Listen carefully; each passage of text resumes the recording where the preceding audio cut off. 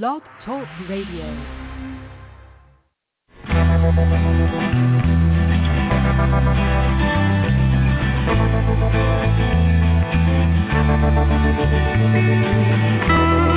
Stroll through the pictures, what I've left behind. Here once again,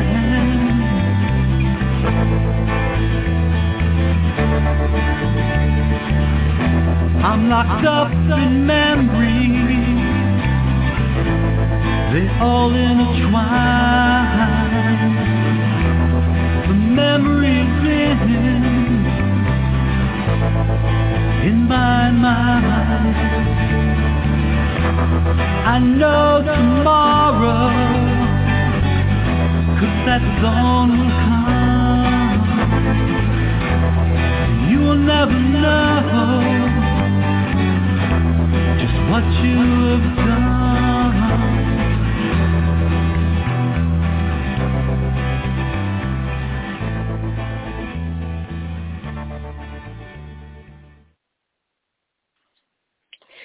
Good evening, everyone. This is Dr. Nancy. I'm your host tonight. I'm with my wonderful co-host, Ms. Kim Lincoln. And tonight we are here on the Stop Child Abuse Now, scan number 3191. We have an open panel tonight. If you'd like to call in, the number is 646-595-2118. And again, that number is 646-595-2118. Thank you for joining us tonight. So NAASCA stands for the National Association of Adult Survivors of Child Abuse. And I'd like to read our mission statement. We have a single purpose at NAASCA to address issues related to childhood abuse and trauma, including sexual assault, violent or physical abuse, emotional traumas, and neglect. And we do so with only two goals. One, educating the public, especially as related to helping society get over its taboo of discussing childhood sexual abuse, presenting facts showing child abuse to be a pandemic worldwide problem that affects everyone. And two, offering hope and healing through numerous paths, providing many services to adult survivors of child abuse and information to anyone interested in the many issues involving prevention, intervention, and recovery. So tonight we had a special guest. Hopefully he'll call in. If he doesn't get a chance to call in today, hopefully he'll be able to call in soon. But I'm still going to read his bio just in case if he does show up tonight, and maybe we can talk about this topic. Tonight's special guest is Philip Burno from Leona Valley, California, a child abuse survivor who beginning when he was a toddler was abused by his father in many ways. Family members and extended family members, people like mom's new boyfriend or dad's army buddy, form the biggest set of abusers and pedophiles. They form around 60% of children's predators, with 30% coming from the caregiver class, like teachers, babysitters, ministers, Boy Scout leaders. Only 7% are strangers. Philip says, my story started with psychological abuse when I was a toddler. He goes on, my father was abusive physically and verbally. As a child, I hoped that abuse would stop. But of course, it never did. Children have a number of reactions to the abuse they endure, with many believing they themselves somehow are responsible for what happens. But it's never their fault. It's always the case that the adult in these situations is the guilty party. Philip adds, it's hard to have a conversation with my father to this day, which is not surprising. All of my memories with him are tragic and unforgiving. NAASCA believes sharing one's story is a big part of a healing journey. I have been held in the psychiatric ward 4 times, and I believe it's in my path. I recently started going to therapy and talking about it to other people as well. Philip has been participating in our Stop Child Abuse Now shows for a few weeks now and is doing better and better, getting into participating in our Stop Child Abuse Now, and it's several Stop Child Abuse Now shows for a few weeks now, and is doing better and better. Getting into action is what it's all about. I have had several jobs, Philip notes, and more important to myself, I enjoy volunteering. I have volunteered at a soup kitchen, 2 churches, and a meeting hall. Contact him at Philip_Bernal on Instagram. All right, y'all. Sorry I missed my spot, and I went back up a line. But, again, this is a very important topic. I hope that Philip gets a chance to call in to kind of walk us through his story, okay? Everybody's story is different, and abuse comes in many different forms. Some people think that abuse is only sexual. Some people think that abuse is only physical. Some people think that abuse is only verbal.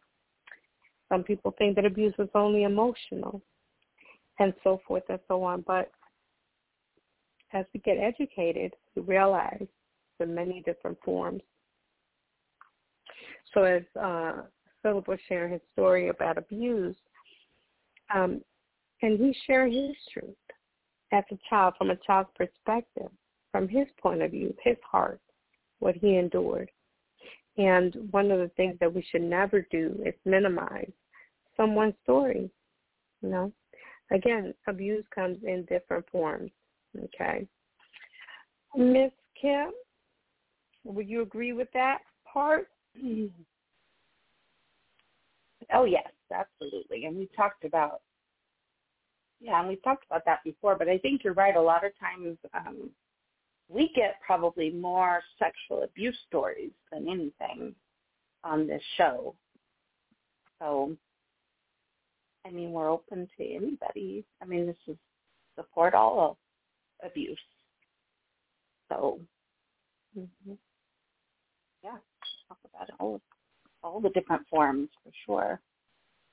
But I'd like to have Philip kind of put in his bio too. That, well, first of all, I was going to say he's been with us for more like months or so. Has it been a year maybe? Philip has been on for a long time. It's been more than I just wanted to give him that the shout out there that he's been on for a while. But I liked how he puts the statistics in his kind of bio, to just throwing it all out there, which we've talked about before too, all those statistics, that it's usually somebody that's close to you and, you know, or somebody who's close to the family. Yeah, that's what we feel. But I think that it's also important, and I know that, we talk about this as well in the past, but to understand that that they groom the adults as well. So when we're talking about, you know, the predators who are friends of the parents, a lot of times, not all times, but a lot of times, especially if they have bad intentions, they go into that relationship with the adult hoping to get to the children. And so I think that's something that to be aware of as well. And I was just listening to something not too long this past week about, you know, your instincts. Use your instincts. And we don't talk about that near enough. We should probably say it every single time that we're on the air, because that's something that we all will push down. We'll just say, oh, no, it can't be that. Or, you know, I know that I'm getting these weird feelings in my stomach, but he seems like a nice guy, or she seems like a nice lady. And, you know, we need to pay attention to that little feeling that you get sometimes, because I believe that God made that, you know, he made that fear in us for a reason. And, you know, throughout the years, and as we age, as you get older, you start to realize that we shouldn't be probably putting that fear into the children in that way, but they do need to be aware. We all just need to be aware, I guess, actually. That's what we all just need to be aware. And that's what we do on here. Is that aware? Yeah. It's good that you said that, because that instinct inside of us is our gut feeling, also. It's called many different things. But I'm glad you brought that up, because a lot of times if you feel something inside that feels uncomfortable and unsafe, many times you should listen to that. Excuse me. Many times you should listen to that, because that's your body giving you a warning that something's not right. So when you don't feel safe, you shouldn't feel like, oh, maybe I'm overreacting. No, pay attention to it. Many times that feeling, that gut feeling, could save your life. And if you watch some of these shows and you hear people sharing their tests, they'll like, okay, I'll share, for example, one of my girlfriends, I tried to get her to come on tonight, but she had prior plans. Recently was in one of her friends was driving her car. She felt nauseous, so she was like, let me just go to the other car with my other friends. And she let her friend drive her car. And she got out of the car like a split-second decision. He got in a car accident, flipped the car over twice. She would have been dead. I mean, she showed me pictures of the car. Thank God she wasn't there. He, could have been really, really, really injured. But a lot of times the drivers with the airbags, and everything like that, a lot of times the passengers are the ones that don't make it. And crazy enough, her purse was still in the car, her cell phone was still in the car. When the police showed up on the scene, they thought she was ejected from the car. Had she been in that car, she would have been severely injured. A split-second decision. It was a quick split-second decision caused her to get out of the vehicle. You can't even make it up. And so many times it's really important to listen to that gut instinct. Had she not listened to that gut instinct, she probably wouldn't be here with us today. So when you get that feeling like, this doesn't feel safe, I don't feel comfortable, I don't know if I could trust this person, just listen to that. It's okay. You can grow into trusting. You don't have to just trust or feel guilty because you don't trust or you don't feel safe. Okay? Take your time. Let's say, So I'm glad you brought that up, because that was important. I'm over here having a yawn attack because I've been waking up at 2 a.m. Sorry, y'all. So when I take a little break, like I'm yawning my life away, y'all. So thank you. Hey, this is reality over here tonight. So I wanted to just, I've been getting up. I was in Boston this weekend working, and I started work at 2 a.m. And then I had to get a flight the next day. Yep, I had to get a flight the next day at 5 a.m., so I had to get up at 3:30 to get to the airport. So this has been a rough, long weekend for me. Like, I'm still yawning. Lord help me. So after I get off this cell, I'm going to relax. I was like, I almost was too comfortable this evening. So when I saw your text, I was like, oh, thank you. Let me get on here.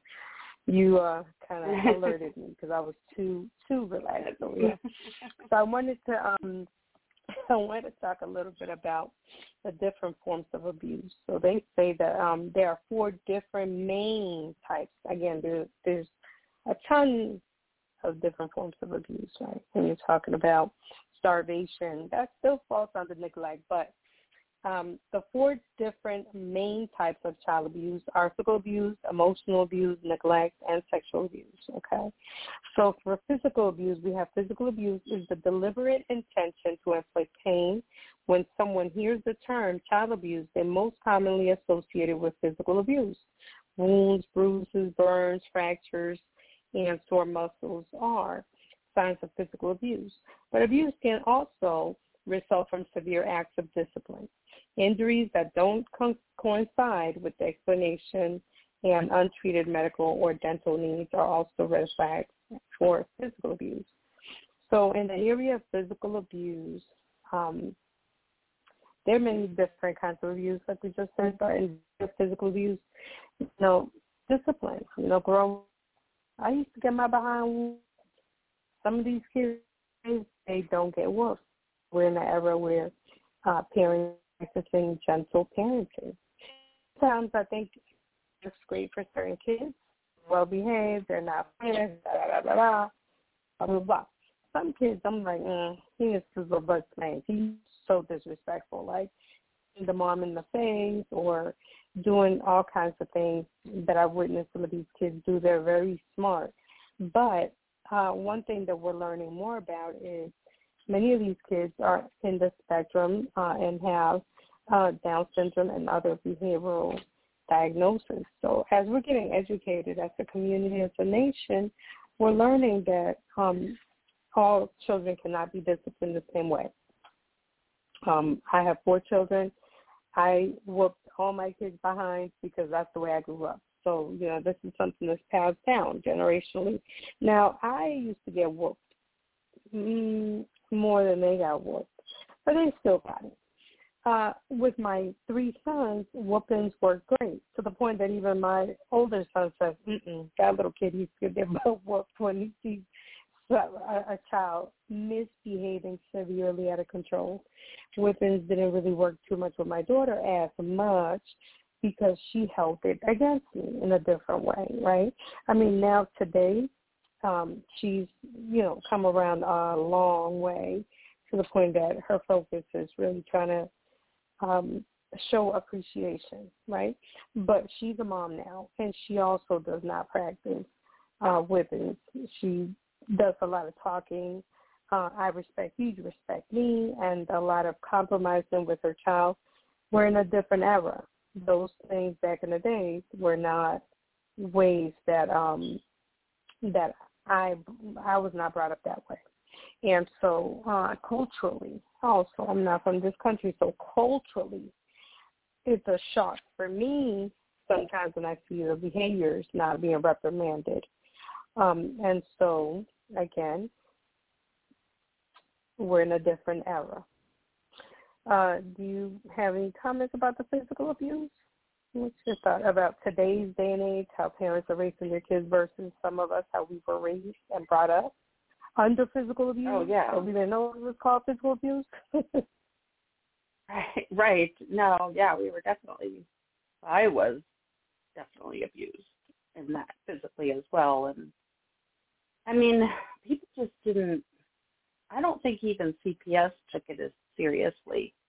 If I would have said my dad was kicking me in the butt with his work shoes, those big old work boots that have metal in the toe, they probably would have said something, like, well, maybe you deserved it.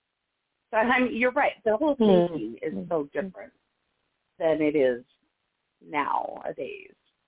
And I'm like, well, I started spanking my kids, and I remember, and my oldest daughter held it against me as well. But I remember trying. I don't remember spanking my second child, my second daughter, a whole lot. But she was just kind of in her own world, and so she didn't really get into a whole lot of trouble or anything. She just kind of stayed to herself. But I remember trying to spank my son, my youngest, and he would just laugh at me. And so it didn't do any good to even try and spank him because I think it hurt me more than it hurt him. And and so I had to give it up. It just wasn't working. So I had to try and find other things, like taking away his computer, things that were more important to him. But that still didn't always work. He was pretty stubborn. He was pretty strong-headed. But I remember listening to like some of my friends too talk about how they would spank their kids or, pull them into their room by their hair. It's like, and I was never that kind of aggressive. Right. But it gets frustrating. Yeah. I mean, when you are in a rage, just coming from a parent standpoint, so just people who will listen back to maybe your parents and you get frustrated because they just will not listen to you or do what you ask them to do. It's easy to lose your temper and to kind of lose control a little bit. And I know that I did that more so with my first daughter. And where I always tried to be more of I'd always try and calm down, and maybe that was where I had trouble with my son, is that I always tried to calm down first. And then by that point, he was just like, he just wouldn't even acknowledge that it was punishment. He'd just laugh at me. So that could have been the difference. But no, I was, physically, emotionally, and sexually abused, growing up. So it was just such a different time. And now, I mean, even my husband had kind of pushed our daughter one time, our oldest daughter, and when she was in high school, she went to, she told her friend about it, and her friend went to the teacher and said that her dad was abusing her. So, I mean, it's so easy these days to get into trouble, which is good. Oh, yeah. I mean, especially in the cases that really need to be looked at, that is good. Yeah. Just be aware of younger parents that it's so much easier to get in trouble these days. And I think when I was growing up, I never wanted to be taken away. And I think that is also, another good thing to talk about, I guess, a little bit is why kids don't report. And I know that we talk about this in the classes that I teach too. It's not that, it's just that they want it to stop, because usually, especially if it's in the home, if it's one of your parents, you love that parent. All kids just want to love their parents and want their parents to love them. And so they just want it to stop. So they're not saying that they want to be taken away and they want their whole life to change, because especially as they get older, they realize that. And I think I was aware of that. I remember kind of being aware of that. Well, because my mom she would throw it at me. Watch what you say, or you guys could get taken away or whatever. And it was more of a scare tactic. And I think that was another, I don't know if you ever heard this when you were growing up, Dr. Nancy, but if sometimes just if you were getting into trouble, they'd say, oh, well, we're going to call the police. I mean, it wasn't even something that the police would respond to, but that was used when I was a child anyway, at times, to scare me. Listen to me or we're going to call the police. Well, police wouldn't have come because I wasn't listening to my mom, It's just, but as a child, you don't know any different. All you know is what your parents tell you. So, yeah, the differences and how we talk to our children these days as well. You're right about that. And I think also because I'll say this, for the parents that are not abusing or thinking that it's abused when they discipline their kids, because some of these kids are so smart, once they learn that the parent cannot discipline them, they use that against you, some of these children, and will kind of threaten you and manipulate you. And I'm only saying that because some of the work that I do with the youth, I'm realizing, like, these kids are so smart, and they have their parents in fear. Like, you know, like he called the police on me. He almost got me locked up. Like, the parents are saying stuff that I'm like, oh, my God, this is, like, going on? But, yeah. So it's kind of like some parents don't feel safe parenting because they're scared that they're going to go to jail if they do discipline their children. Then when these kids are completely out of control and nobody can control them pretty much, then, you know, it falls on the parents parenting. They're doing a poor job parenting, but, again, you're not allowed to really, really discipline your children.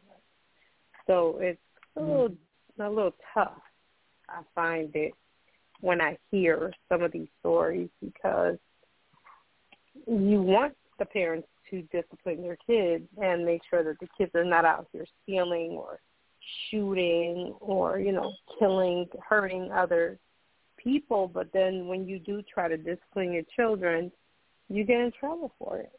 You're, like, not allowed to really discipline your children. So it's like finding that medium can be very difficult sometimes. Yeah, finding that medium can be very difficult at times because, you know, we're living in a different day and age. And so I wanted to also talk about the next one, which was, you know, we talked about physical abuse, and now I wanted to just read a little bit about emotional abuse. Behaviors towards the child that cause mental anguish are considered emotional abuse, also called psychological abuse. Examples of emotional abuse are shouting often at the child, withholding kindness or affection, extended periods of silence, I guess that's the silent treatment, right, y'all? And harsh jokes at the expense of the child, which we know some people can be very sarcastic and very offensive. And it could sometimes be about their weight, about their smell, about the way they look, about their teeth, about anything, you know. Jokes, right? Calling the child names or making other demeaning remarks can be termed emotional abuse and usually result in low self-esteem. So many times some of these words that we use can give someone low self-esteem. I know that my older son, he gained a little weight. You know, he got a little girlfriend and dude up, and, you know, and that's what happens. Even that happened to me. I gained some weight. You know, you're in a relationship and you're eating good and you know, you're not out with friends and out, you're kind of like home or kind of, and that happened. So I made sure, I was like, okay, how can I bring this up to his attention? Because I know obesity runs in our family, okay, heavily from both sides, not just from my side. His father was 400 pounds at one point until he got that, got some help from his doctor with that. And so I said, hey, you know, just make sure you do a little cardio workout on top of the weight that you got now, because you'll be a nice, strong, you'll be like a beast if you build up on top of what you have. But I was trying to bring attention to the fact that don't go too far. Try to work it out. How do I bring it without being offensive? Because I'm being more conscious of my words, whereas my mom would say something else. Now, today, I think she would do better. Back in the day, she would say something that probably would have offended me, right? But today, we're all in that learning phase. So some of us try to do better. I had gained weight. I always go up and down with my weight. When I had my children, I got big. I got skinny. I got big. I go up and down with my weight. That's been a lifelong battle for me personally. And I remember one time I had gained weight. And, when you gain weight, you already know you gain weight. Like, my clothes doesn't fit me. I know I gain weight. I don't need you to tell me I gain weight. And there's this lady, you know, she just felt comfortable because, you know, I was nice to her. I was friendly with her.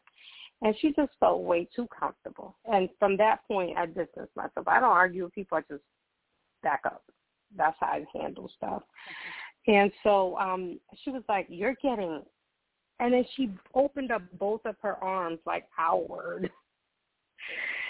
And I was so embarrassed. And I was like, girl, you don't know that I know I'm getting fat? Like, you don't know that I'm struggling with that emotionally, trying to figure out how to lose this weight? Because it's easy to put on the weight. Like, the weight comes on, it's like the credit score. Your credit score goes down. If you mess up, 20 points. I've been making payments. All of a sudden, I'm seeing 1 point, 2 points. I'm like, really? I just made a $100 payment. You guys were to give you a $300 payment. You will give me 1 point. But if you mess up one time, they will take 40 points in 2 seconds, okay? And that's how it is with weight. Many times it takes no time to put on the weight. And then when you're trying to lose weight, like I've been trying to lose weight now, and I lost 9 pounds. It took me forever to lose 9 pounds. It was so easy for me to put on 35. So it's like, you know, but we have to find ways to have empathy, to be empathetic, and to have tact. I think some people lack tact and empathy. And so they just say anything that comes to their brain without thinking, how would this affect you? If I would never say that to her. What she did to me, I would never do that to her. And so I would never say, girl, you getting, that's what she said. She said, girl, you're getting, and she put both arms up and showed me like a blow face. I was like, really? For real? That is so disrespectful. Years ago. Yeah. But it's like, I wouldn't do that to someone. So it's like, why would you do that to me? Yeah. You know?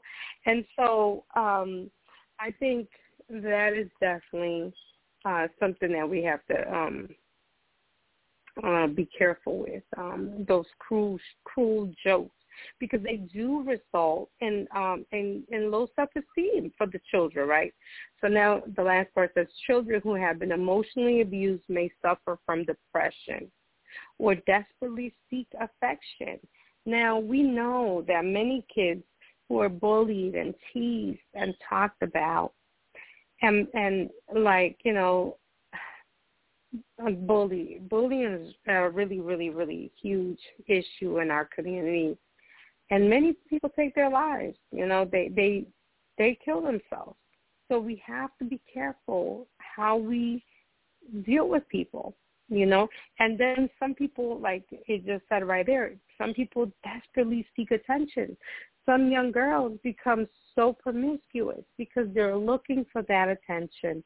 They're looking for that love that we could just give them by being nice.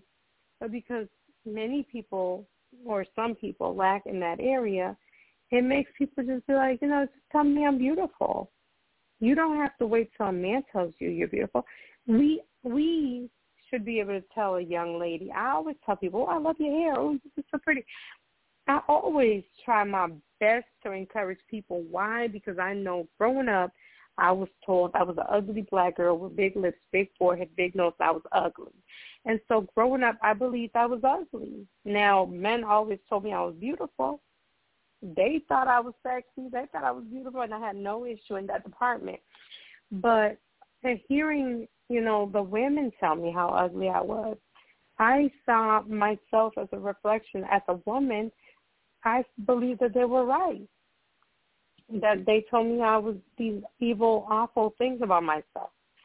And men gave me wonderful attention. And so those are the things that these young girls, when we're talking to our at-risk youth, these are some of the issues that they're dealing with. And this is why they're dealing with, you know, fighting the spirit of being promiscuous, okay? And then other symptoms include social withdrawal and delayed or inappropriate emotional development. They don't know how to react. They don't know how to communicate. Okay? social withdrawal, I still do that. You offend me, I just move myself the other way. I get away. I get away from you because I'm consistently, it's been something that I've been dealing with my whole life. People are offensive, they're disrespectful, and some people do it on purpose. And then some people, they don't know that they're being offensive and disrespectful because they just in their own world. So to protect myself, I just remove myself. Like, okay, if I notice that you're being friendly and nice to her, but then when I'm around, you don't treat me the same way, I pick it up right away, 2 seconds, boom, I'm like, okay, okay, I'm good though, no worries. So it's a protective mechanism, but one of the things that we really have to be aware of is things that we may do can come across very offensive to other people, and it's a form of emotional abuse, not having tact. I know you've dealt with many different forms of abuse, so I know that, I'm sure you're very aware and experienced in the area of psychological abuse.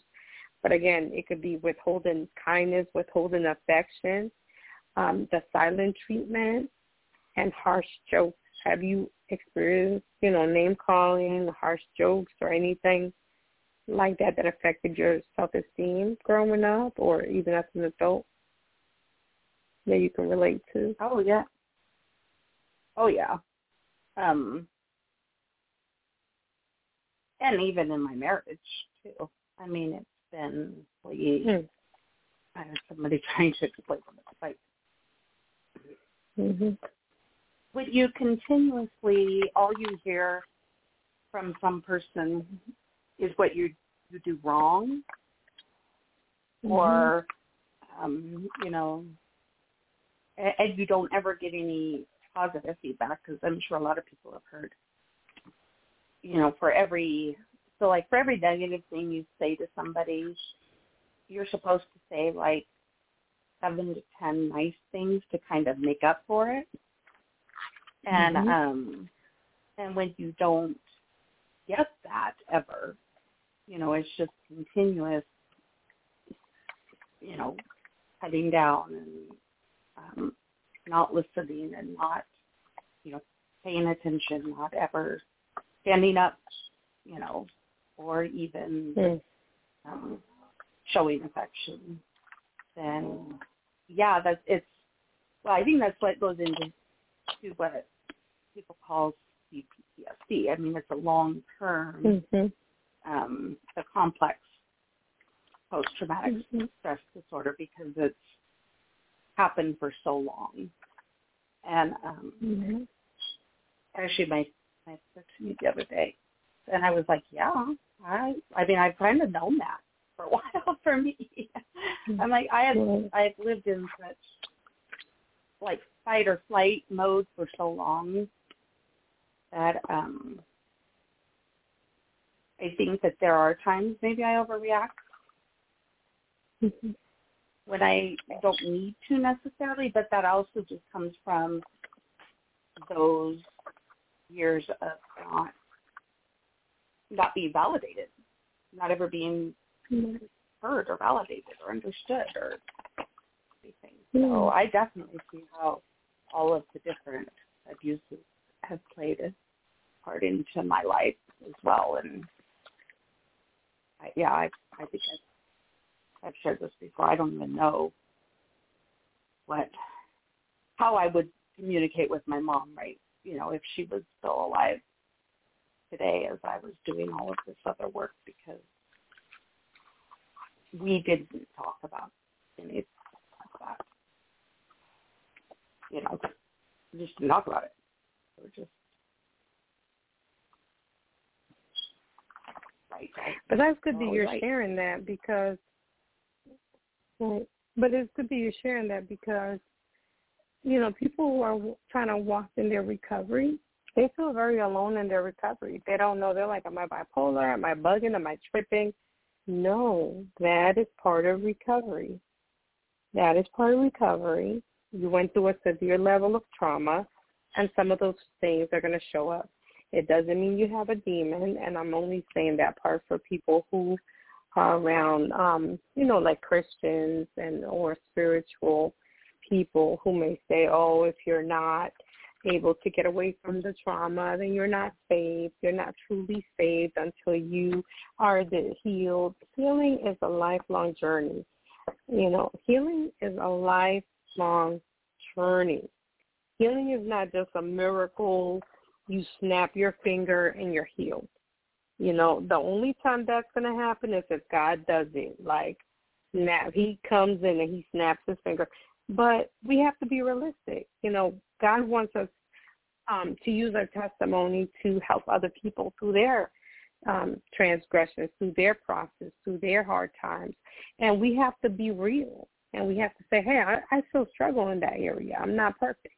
That's the area I'm still working through. And that empowers someone else as they're in their recovery process, And so I think it's just very important for us to be able to talk about the struggles that come with recovery, and not make it look like, oh, please, recovery is so easy, and if you can't recover, then something's wrong with you. No, the truth of the matter is recovery is a battle. It's a fight, and, and it's okay. I mean, as long as you're trying, take one day at a time. And I think the more we educate ourselves in the area of recovery, the more we're able to help others recover and help ourselves to recover. Because it's like, okay, this is normal. I'm not crazy. This is part of the recovery. And that helps to encourage people to recover. I wanted to read the next part, which was neglect, which we talk a lot about here in NAASCA. It says parents or caregivers who are continually unavailable for the child are considered neglectful. Even if the parent is physically present but unavailable or refuses to care for the child or meet his or her needs, neglect occurs. Imagine a child left at home alone for an extended period of time with no food in the house and an infant sibling to care for. This would be an example of child neglect. The parent may have a substance abuse problem, and we know that because some parents are dealing with drugs. They're laying up in the bed. The kids are in the next room. The kids are seeing stuff. Some parents are prostituting their children, unfortunately, because they're on these drugs, okay? Some parents are dealing with mental illness. Some parents are really sick. They're mentally ill and they cannot make rational choices, or they or be too consumed with a job or another person to properly care for the child. So some people are dealing with jobs. They're single parents and unfortunately have to be working all the time, okay? And some parents are in love with a man or in love with a woman and neglect to feed their children because they're chasing after love and trying to live and be young and experience love. And so, warning signs for neglect include poor growth, weight loss or weight gain, poor hygiene, lack of appropriate clothing or supplies to meet their needs, stuffing themselves at one meal and hiding food for later. We've had people come on the show here in NAASCA and share their testimony how they were starved and they hid food or they stole food because they were hungry children. It's sad to hear, but this is the truth. This is what people are dealing with. Some people are stealing food and some people are stealing money, okay? Neglect is the most common type of child abuse. That's one of the most common types of child abuse. Some people have their children at a young age, and they're trying to live their lives.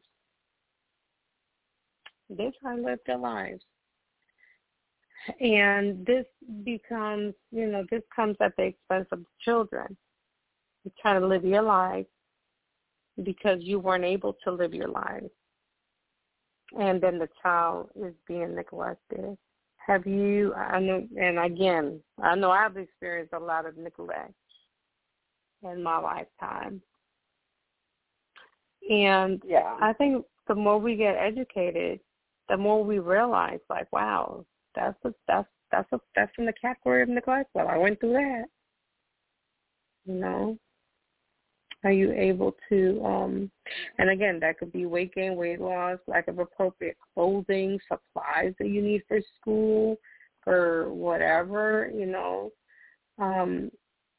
feeling like you have to steal because you never have, you know, being home alone all the time. You know, my mom, she worked nights because she was a single parent. And then you have some people who are dealing with substance abuse problems or mental illness, or they're at work all the time. Those are all forms of abuse, you know. Are you able to connect to any of those, or have you experienced any of that as well? Oh yeah. Yeah, I think that I think I talked a little bit about at one point, maybe when I told my story, that I remember my little brother kind of being my real life baby doll. I mean, I just did everything for him, and because he was, you know, he's younger and he couldn't do things for himself, and I remember now looking back as I got older, thinking, you know, that's probably not normally what a 3 or 4 year old would be doing, because my brother was, I mean, he was still little enough that I was carrying him around. Maybe he was walking, I don't know, maybe he was a year old, but he couldn't have been too much more than that, still in diapers and everything, but just change, you know, I was always changing his diapers. I know that I like to stock up on food. I'm very, you know, it stresses me out if I don't have a backup of something. I need to have a backup. And I think a lot of that comes from also, you know, not having a lot of money as a child, and then not really having those, really even the parents weren't able to, my parents weren't able to adequately take care of me because they chose other things to do on the weekends. And so I remember that, even as a young child, like I said, 3 or 4 years old, I remember those instances. And so I'm sure that played a key part into, like I said, wanting to always have backup of food and toiletries and all that stuff. And, you know, it just makes me feel a lot better if I do. And it came in handy when the pandemic hit, too. Having some backup stuff. Interesting that you say that. Because I realized that today, if I go somewhere and there's doggy bags, I'm like making the biggest, saddest plate. That comes from being hungry when I was younger. Being hungry, you know, my mom was a maid and we were homeless at one point. And so being able to get access to food, even though people think that's funny, it's engraved in my spirit where I still feel that lack of, and I will make sure, and again, I have a big family, so obviously, you know, with the cost of living and everything going up, it's always like, oh, God, help us when I see those numbers. But also from growing up with the lack of, always trying to make sure that I can catch up, I still struggle with that. I know I've gone to events where I'm like, where are the doggy bags? Let's grab these up. Let me make sure I grab my plate right now. And people probably like, she is so classless. She's at this fancy event looking for to-go plates, but it's just something that I still struggle with. And so for me, I'm like, okay, well, you know, you wouldn't relate to that and you wouldn't understand where the root of that comes from. You're too busy looking at the fact that you don't have those as an issue, so you can't relate, and you're looking down at me, but you don't understand the root of where that came from. So just like you said, making sure that, you know, we're not trying to be hoarding on food, but making sure that that need is met, because at one point it was not met. That's hard. Yep. Yeah. Yeah. And then you know, like you get married and they look at you like you're absolutely out of your mind, because why are you buying more food when there is a ton downstairs? You know, they don't understand that. And if you're married to somebody who wasn't necessarily abused in that way, then they just don't get it. Right. So the last form of one of the most common forms of abuse is sexual abuse, which we talk about on the show very often here at NAASCA. So sexual abuse, touching a child in a sexual manner or having sexual relationships with the child is child sexual abuse. And it includes any behavior towards the child for sexual stimulation, okay? So whether that's they playing with your toes because they get aroused, or they're playing with your lips because they get aroused, so they're rubbing on your shoulders or your boots, any of that is sexual abuse, okay, if it's for sexual stimulation. This type of abuse is characterized by fondling for sexual acts and indecent physical exposure. Whether the abuse occurs as an isolated incident or a repetitive conduct that continues for years, both types are considered sexual abuse of a child, period, okay? Predators are the child's relatives, and you were sharing that again, Ms. Kim, earlier. It's normally somebody you know, somebody who has access to the child, somebody who has trust of the family, okay? All right, so often the predators are the child's relatives or people closest to the family, individuals who no one would imagine would commit such deeds. Oh, he would never do that. She would never do that. Those are the people that many times do that. These behaviors in a child can signal sexual abuse. Knowledge or promotion of sexual behavior premature for his or her age. Sudden difficulty with toilet habits in young child. Sometimes some of these kids, you cannot potty train them. They're 5, 6, 7, 8 years old, and they're still peeing in the bed. And I'm not saying that, and we're not saying that that's linked to sexual abuse only, because I know people who were not sexual abused, and they were not potty trained until after they were 5 years old, okay? So we're not going to say that that's only, but these are things that we can look and say, hey, let's take a little look closer to this, okay? So difficulty with toilet habits in a young child, pain or itching, okay, especially in those private areas, right? Bruises or bleeding in the genital area. Other symptoms are trouble sitting or walking, okay? So if they're having trouble sitting, they're like, oh, it hurts when I sit, or walking, like, oh, it hurts when I walk. Blood in his or her underwear. If you notice blood in the diaper area and the underwear, or you notice that the genitals are swollen, if you're changing a diaper or anything like that, pay attention to that. And sexual abuse of other children.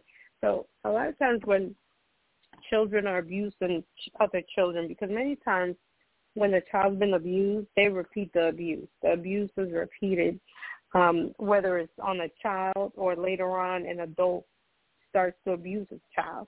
And I know that because my abuser had been abused, okay? And so I heard all these horrible stories of the type of abuse that my abuser endured, and I actually felt bad for my abuser. I was, oh, my God, that's horrible as a parent, okay? From the parent's point of view, I was like, oh, that is horrible.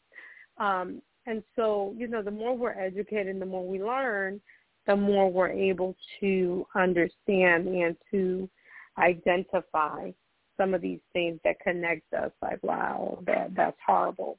And so we have not a tender heart for abusers in the sense that we justify the abuse, but we're educated in a way that school cannot educate you by the experience. And so we're able to see, as from a doctor's perspective, all of us who's been abused, we're able to see certain things from a point of view that many people cannot. And there's nothing wrong with that. It's just the fact that we have experience, and that lived experience make us professionals in our area of expertise. Okay? And so sexual abuse, again, many times is acted out by children. They start kissing and making out with their cousins, making out with family members. Why? It's something that they learned. Somebody else did with them. My older cousin did with them. And they repeat it, whether it's a female cousin on a female cousin, or a male cousin on a male cousin, or a female and male cousin. Something happened that taught them that this behavior was appropriate, and they repeat that type of abuse. Sure thought about that. Yeah, absolutely. Mm-hmm.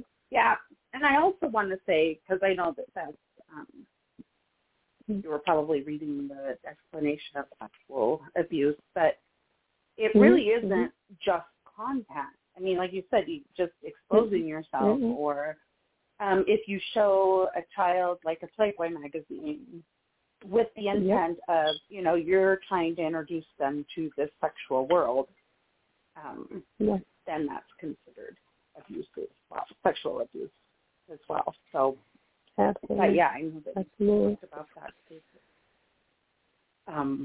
No, you're right. Absolutely. Yeah. Anything that has to do with you're trying to stimulate yourself or stimulate that child in the area of sexual interest, okay, or for self-stimulation, it's a form of sexual abuse. And then there's way more. I'm sure it's not just, some parents are high on drugs and they're selling their children for sex. I mean, some of the stories we hear here on NAASCA show, we're like, what?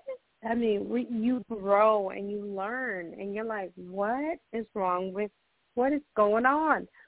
But again, some people are dealing with, they've been abused, and to them, maybe this is just life. This is just how their life is, and you won't understand. You go to other countries, and the other day, somebody sent me a video, and they were out of the country, and they were like, hey, if you want this, you can have this, you can have this done, you can have your toes sucked, you can have your finger licked, you can have anal, you can have penetration, you can have mouth, you can have licking, you can have, it was a whole menu on what the women were going to do out of the country. So some of these men, unfortunately, they go on a trip out of the country, and they have access to all these services.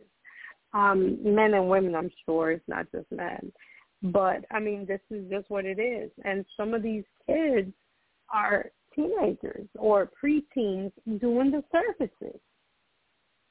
It's not just adult women or adult men doing services. Some people actually enjoy interacting with minors. Sick. Which is sad. And sad. But unfortunately, that's a fact, And that's why I'm glad that we're able to talk about it here. There's many, many forms of abuse, and too many to list. And I'm sure, sometimes when we have some of our wonderful guests, they bring light to some of these things that we're like, what's going on? But unfortunately, there are many forms of abuse, but there's also many effects to these types of abuse on the children.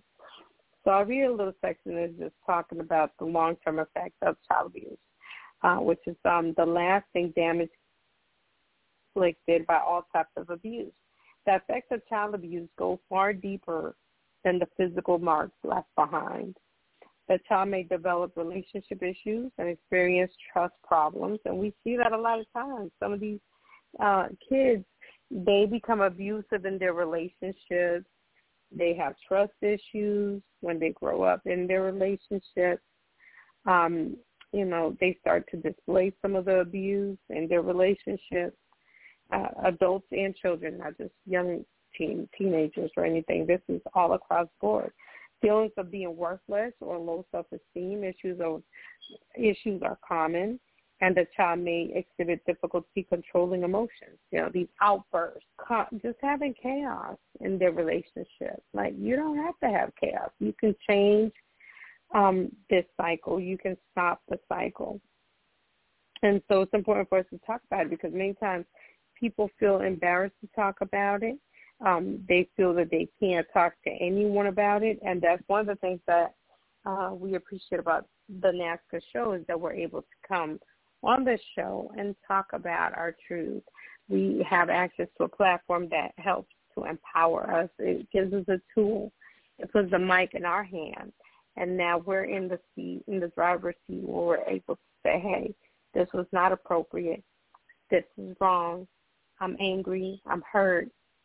And today I'm going to tell my truth. I'm going to speak up, and I don't care who it offends. Because many times when you choose to tell your story, you're going to have some, I want to use the word defiance, but that's not the word that I'm really looking for.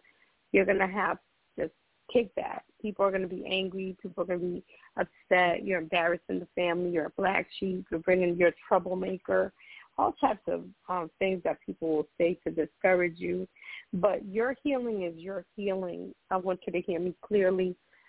Your healing journey is your healing journey, and whatever you need to do in order to heal, you need to do in order to heal. And if that's talking about what you went through, then so be it. Talk about what you went through. And know that here on the NAASCA show, you're not alone. You're surrounded by other survivors, other child abuse survivors who can support you through your recovery process and help you as you're telling your story, because it's not an easy thing to do. I know the first time I had to share my story, it was very scary. And there are a lot of rooms that were locked up to survive. So there's things sometimes that I remember that I'm like, oh, my God, I forgot that I went through that. Oh, my God, doors continually open where I'm like, wow, I guess, maybe God knew that I couldn't handle some of these things back then. It would have probably cost me not to be able to live, to even deal with life, the levels of abuse that I had to endure.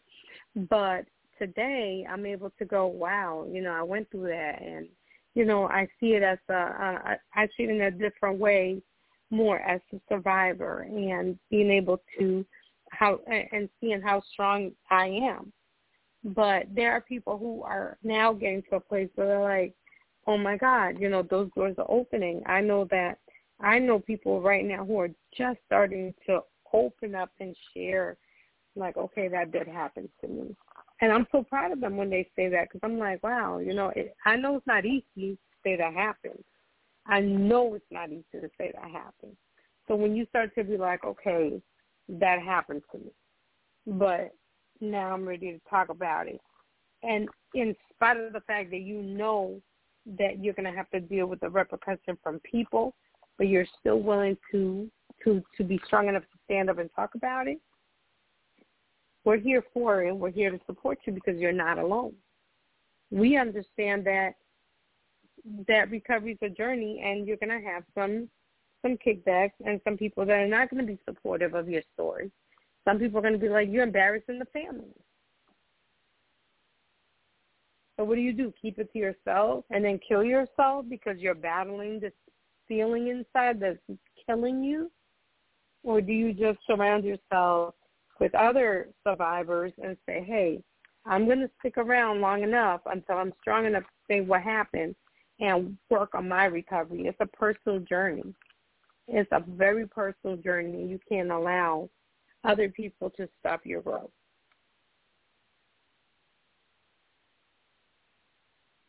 Amen. It's a personal journey. Yeah. You're going to have people that are not going to be supportive of it, Yeah, and especially if you're in a family that you were abused in. I mean, they're not going to support you necessarily. They're not going to want you out there talking about this stuff. And, and a lot of times I hear things, because I have heard things like, couldn't you just waited until they were gone? And I've said this to people before, no. no, because this is when I felt called to start talking about it. And so, I saw something on Facebook. I think it was a Facebook little, meme thing. That if you didn't want people to talk badly about you, then you probably should have been nicer, and that definitely goes for, children. I think that if you, if you can't say a whole lot of nice things about your parents, then there's probably a reason. And unfortunately, the parents could have made different choices, like we did, to change that trajectory, but they chose not to. So it was just as enabling and abusive when you enable an abuser. Let me ask you, where did you get your strength from to come forward? Like, for other people that are probably like, because I know it was a process for me. It was very hard, and I wasn't ready to come forward. And I ended up coming forward, but I was not ready to come forward. So then after I came forward, I dealt with a lot of shame. I dealt with a lot of guilt. I dealt with a lot of embarrassment. I have family members who probably don't talk to me because of it at this point too. But what caused you to feel strong enough to come forward? Where did you get your strength from? Well, first of all, I had felt that God had told me like 20 years before that I would be doing this. And so I know I shared that before in my testimony, that I knew at some point I would be doing something, whether it was just speaking about it or I didn't know. I just knew it would have something to do with, because I felt that, my story needed to be heard. Now, at the moment that I came forward and started talking about it, and the first time that I shared it on NAASCA, I was actually with my childhood friend on NAASCA, and we were going to do this together. So I was actually a little bit pushed into it in the beginning as well. I felt, I don't know. I mean, it just everything that she, painted as what we were going to do with our story, and, and not a whole lot of friends usually come forward together even. But then it started to get a little bit controlling to where I wasn't able to tell my story. And so after the first time I was on NAASCA, I didn't feel like I could tell everything that I wanted to say, even if I, had been comfortable, because I felt like I was being kind of monitored and controlled by my friend, because we were going to do our own podcast too. So she didn't want me to say too much, and and so I was very much under her control of what I can and can't say, and that bothered. And that's why we didn't really start. I think we did one podcast is all we did together, and a separate one. So besides the NAASCA one that we did together, we did a separate podcast one that we were going to do once a month as survivors, friends, and similar. I think that's where I met Dr. Pamela Pine, who was during that time when I was with my friends. And but it got to the point where, like I said, I didn't feel like I was able to say what I wanted to say, because it was very much narrated by my friend and what she wanted us to do. And I'd never been on a podcast before, and she had that she was already doing, and so I just tried to, I tried to listen to what she had to say, and then after a while, that would be a little bit too much. I was like, no, I can't do this anymore. So, and also I found out about Darkness to Light, Stories of Children. So while I was still working on that podcast with her, I found out about Darkness to Light, and I was very adamant that I wanted to bring that curriculum, as I found out I could do it myself, and bring it to my community. And the difference was between her and I is she was very much, and still is pretty much. I think a lot about social media. And so that's her calling, and that's, what she does. And so she's always on social media, where I've always been out in the community, like you, doing things within the community. And so that was something that I very much wanted to share with my community, and she didn't. So that was one of the other reasons why we just kind of fizzled our partnership, was because she wasn't willing to let me, per se, with the collaboration that we were doing, be a part of that, and I wasn't really going for that. So it was a little bit of both, and I think probably, and you may, I don't know if you agree with me or not, this is Dr. Nancy, but you might need to be pushed just a little bit. I mean, looking back, I'm like, at the time, did I feel like I was completely ready when my friend and I started talking? No. And I also, and I've talked about this on here as well, that's why I have a couple Facebook pages as well, is because I was told by my friend that I had to accept all friend requests and that I could not turn anybody down because we were going to be building our social media, accounts and stuff. And I said, well, everybody I know on my Facebook page, I know personally. And I'm not willing to just open my Facebook page up to people I don't know. And so I started another one. And she didn't like that either. So there were just a lot of differences between us, and I figured that out very quickly. But I was pushed a little bit as well, I guess is what I was saying. But I also kind of felt like I might have been ready. I just didn't know to what degree I was ready, until it just all started coming together. And that's kind of how God works. That's what he does.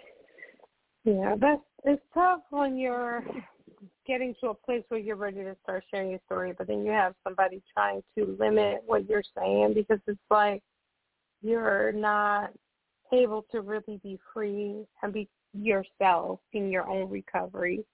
It's kind of like I don't want to use the word narcissistic abuse, but it's like you're still dealing with a form of abuse because you're still under the grasp of someone else's control, and therefore you're lacking that sense of freedom and liberty, and that's still a form of control. Still very not okay. So I understand and I can relate.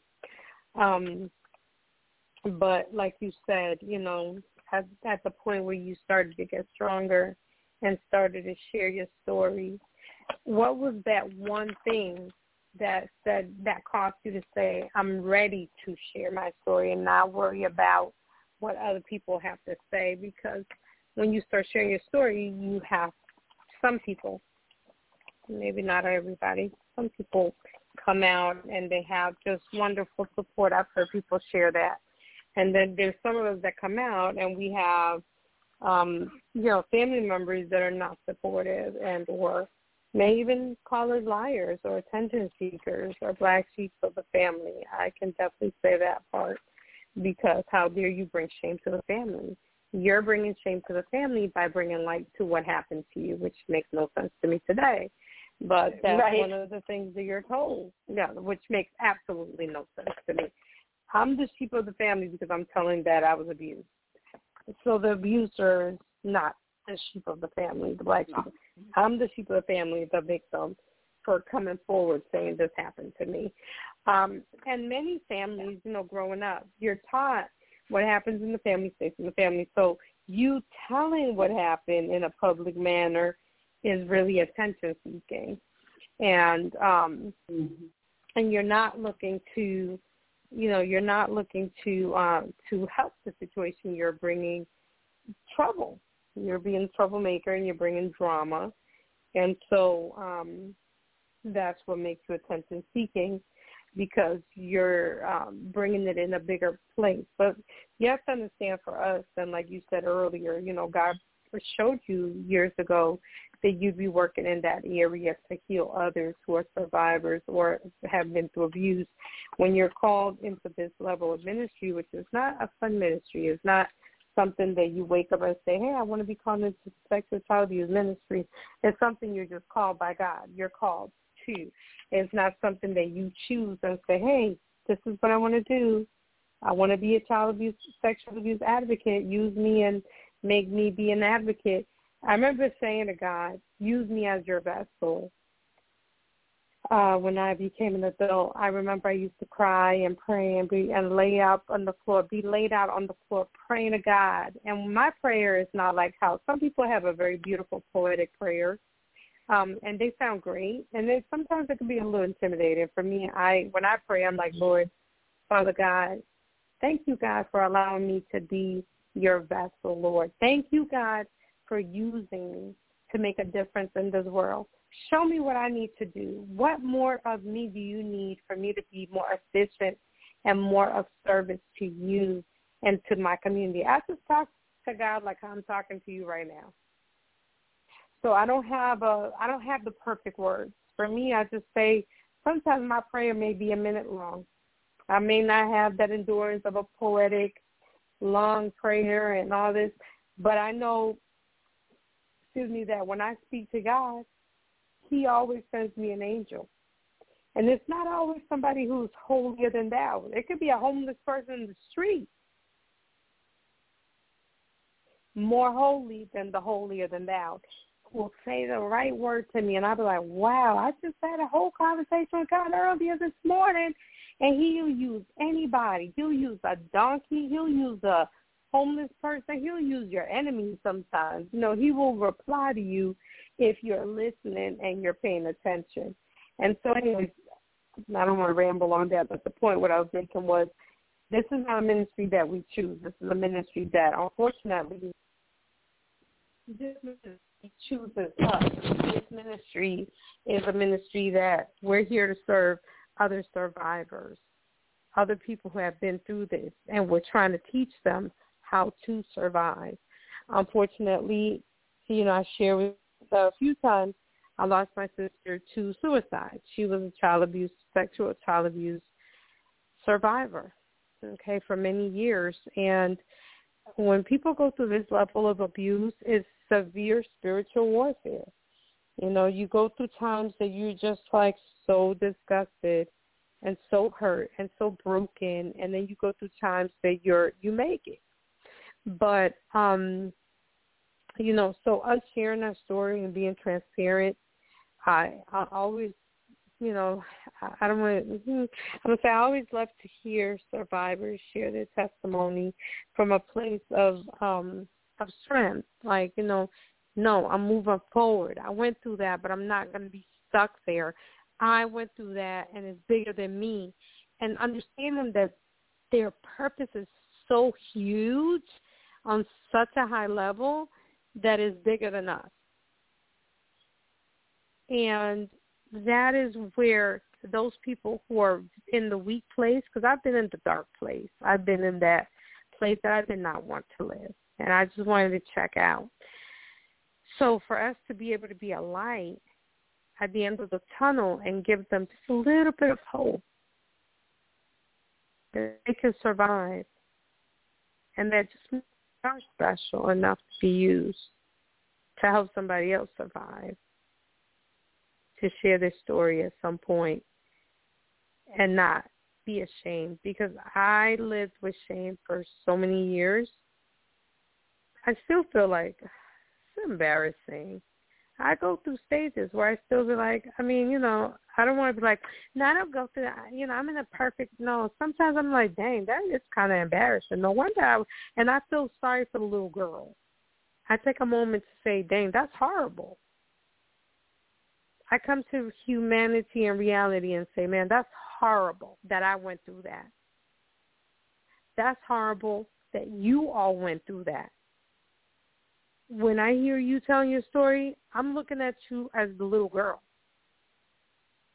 I'm literally looking at you like, wow, that's horrible you went through that. when you talk about your mom or, your family didn't support you or didn't believe you, I'm like, that is horrible for that little girl, because today there's a little girl just like us today right now. There's somebody in our shoes, unfortunately, somewhere in the world going through what we went through and feeling how we felt. So I really would hope that people will become more educated and more empathetic and just more just have a heart, empathy. And then I want to say thank you to you. I'm sorry. I want to say thank you to you for giving people hope. Well, yeah. Thank you. Do a lot around this work, and the other thing that I want to say, which I know that you know, and a lot of people know, is that I do believe that it is by faith. Mm-hmm. And I feel like a lot of times there has to be a higher power. So whether it's God or mm-hmm. whatever you believe in, mm-hmm. that is how you're going to be able to get over that kind of hump of, how do I have a normal life? How do you even think about having kind of a normal life? But, yeah. How do and I was also going to say one.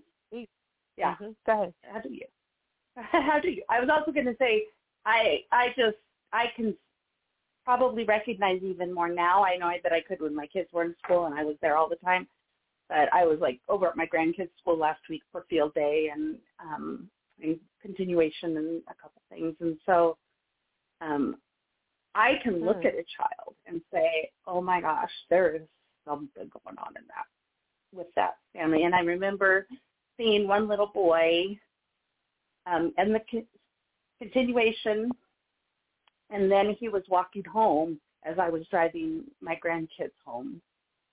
And I saw him again, and my heart just broke, because I was like, I don't know him. I don't know his story. I don't know his name.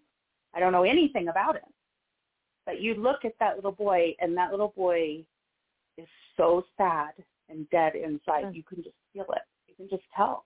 And it's so heartbreaking when you notice it that vividly, It's heartbreaking, because what do I do? What do you do?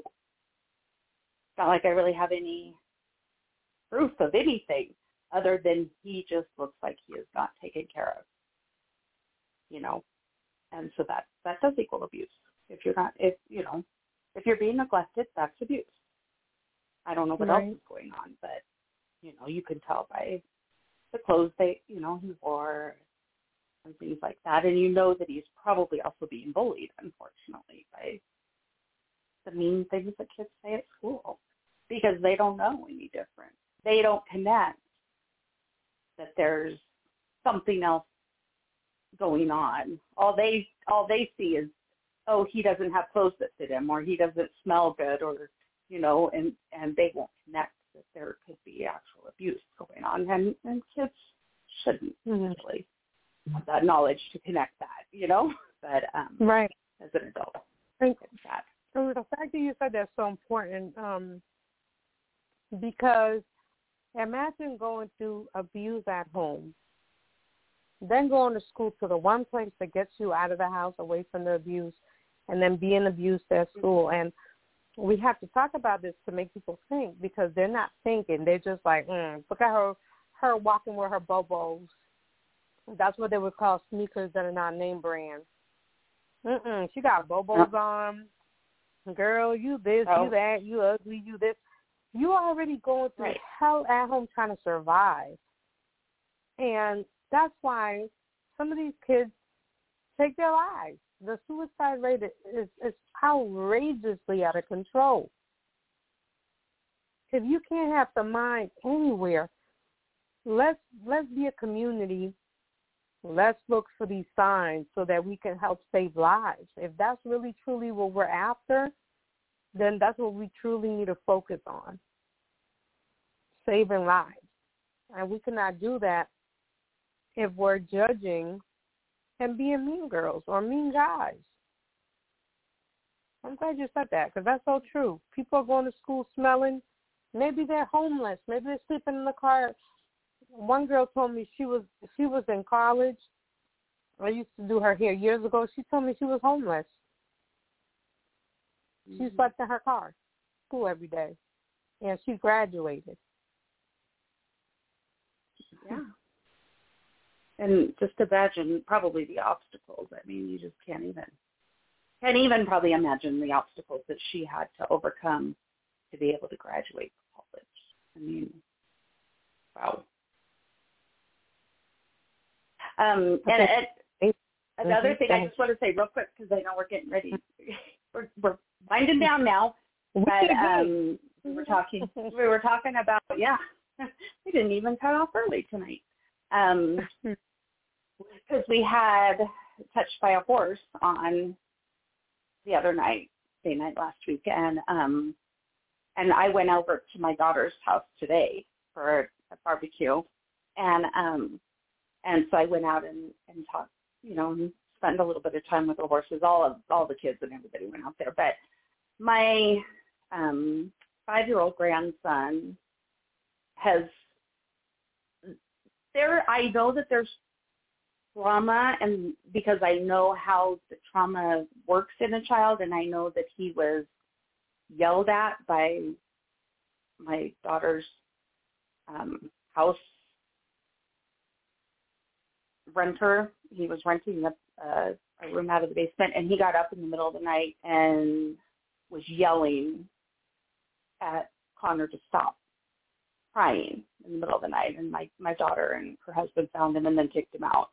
Like, you don't come up and yell at a baby like that. But I'm sure that probably traumatized him. He's very, very passive and very quiet and reserved, and then he's also had to have 2 eye surgeries. And so, I also can relate to, feeling different and stuff. And so when we went out to the horses today, and I'd love to talk to Michelle. Who was Michelle? Is that her name? I've got it written down. I'd like to see what she said, because her oldest horse was sitting there and letting us pet him, and then all of a sudden and my grandson was right there beside me, and he kind of took a step back, and then he started nodding his head up and down. And I was like, what is he doing? What is he trying to say? So anyway, I just wanted to throw that, because I was like so fascinated now since we had her on the show that they can relate so closely to your feelings. And I was like, what is he saying? What is he trying to read about my grandson here? And that was interesting. Yeah, it was fun.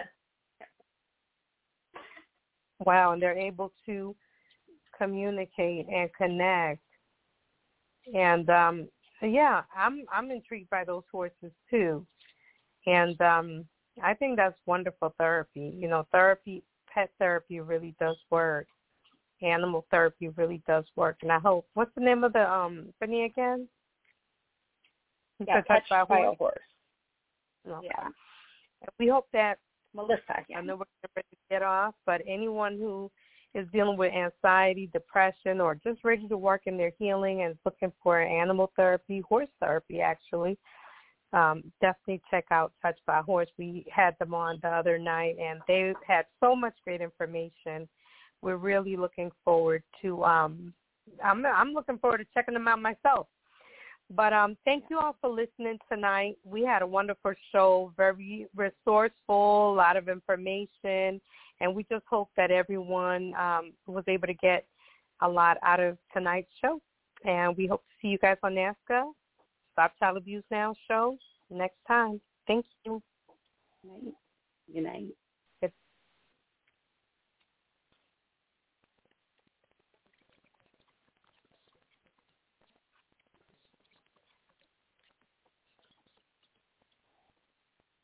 Waiting on a tax return? Hopefully it ends up in your hands. Fraudulent tax returns due to identity theft increased by 30% in 2023. If you're in a bind this tax season, LifeLock can help.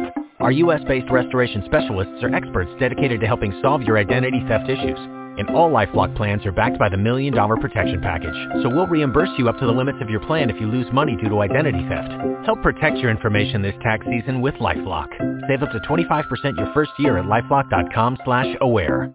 Hello, it is Ryan, and I was on a flight the other day playing one of my favorite social spin slot games on ChumbaCasino.com. I looked over at the person sitting next to me, and you know what they were doing? They were also playing Chumba Casino. Coincidence? I think not. Everybody's loving having fun with it. Chumba Casino is home to hundreds of casino-style games that you can play for free anytime, anywhere, even at 30,000 feet. So sign up now at ChumbaCasino.com to claim your free welcome bonus. That's ChumbaCasino.com and live the Chumba life. No purchase necessary. VGW. Void where prohibited by law. See terms and conditions. 18+.